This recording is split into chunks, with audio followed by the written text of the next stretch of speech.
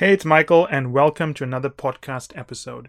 Before I get into today's episode, we wanted to make an offer to you. If you go to firmsconsulting.com, you will see a pop-up or you'll see a place to add in your email address, or you can register on the Firms Consulting website. If you register onto that website, you get put into an exclusive list. And what you get in that exclusive list is samples of the content we have available to FC Insiders.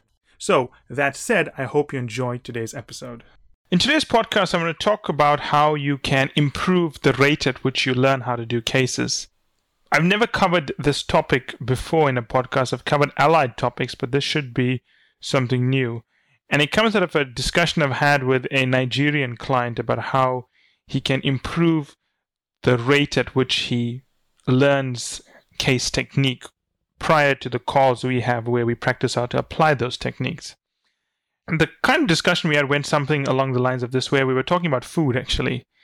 And he was telling me about his favorite dish, something called jollof rice, which is, for those of you wondering what jollof rice is, it's similar to paella, similar to biryani, the Indian dish mixed with vegetables and rice and meat and so on, and paella, which is a derivative of that. The point I was trying to explain to this candidate in a format he would understand is I pointed out to him that imagine that his mother was trying to teach him how to do this, right?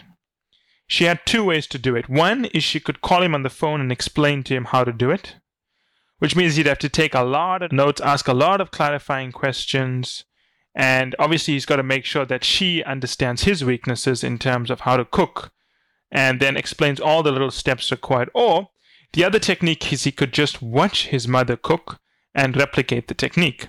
Now, when you're practicing cases, the analogy is directly applicable in the sense that I do find a lot of candidates, what they do is when they prepare, they do one of two things.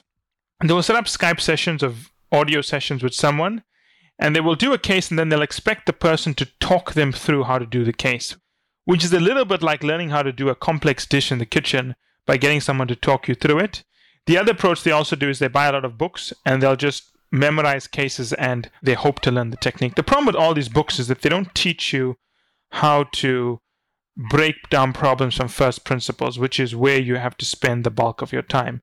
You need to learn how to break down problems from first principles. And books tend to focus heavily on frameworks, heavily on technique, but not how to develop the technique, right?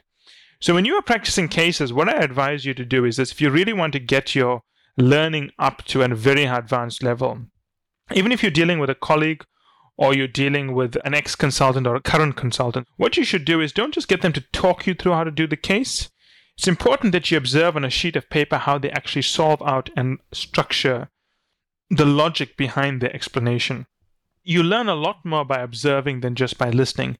So while listening is good to understand key pointers, it's going to be really, really difficult for you to understand case technique unless you see how best practice is applied in solving cases. And for example, in the way we teach, we always give clients access to videos, or they have optional access to videos, because you have to observe how it's done. It'll take us forever to explain to a client how to lay out an estimation case, but it'll save us hours actually if they could watch the video in terms of how we lay out estimation cases. Now, it doesn't mean you have to watch videos to prepare, but what it does mean that when you are practicing with people, and especially when you're learning, make sure you get someone experienced to not just talk you through how they'll solve the case, but also show you on a piece of paper how they'd lay out their thinking and they lay out their structuring. Believe me, if you can get to that point of watching how someone lays it out, you'd learn far more.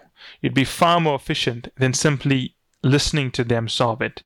It's like trying to get complex instructions. It's like trying to learn math over the phone with a friend. It's very difficult. There's so many little nuances. But if you could have your friend next to you and she, for example, writes out the equations, the steps, and so on a sheet of paper, everything becomes a lot more clearer. So my advice is that when you are practicing cases, focus on observing as opposed to listening.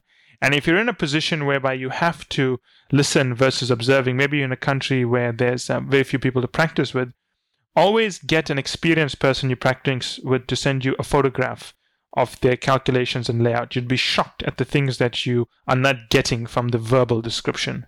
And that's it for today's episode. I hope you enjoyed it as much as I enjoyed doing the episode. Finally, I want you to remember that the only way to get access to our special offers, the only way to get our special pricing, and the only way to get samples of our content is to join the list on firmsconsulting.com. It's the only way also to get access to our unique advanced content that we make available to insiders. So if you want to get a sneak peek of things, test it out, see what's in there, this is the place to go. And finally, I want to thank you again for making us one of the largest podcast channels around the world for careers and for the 2 million downloads and counting.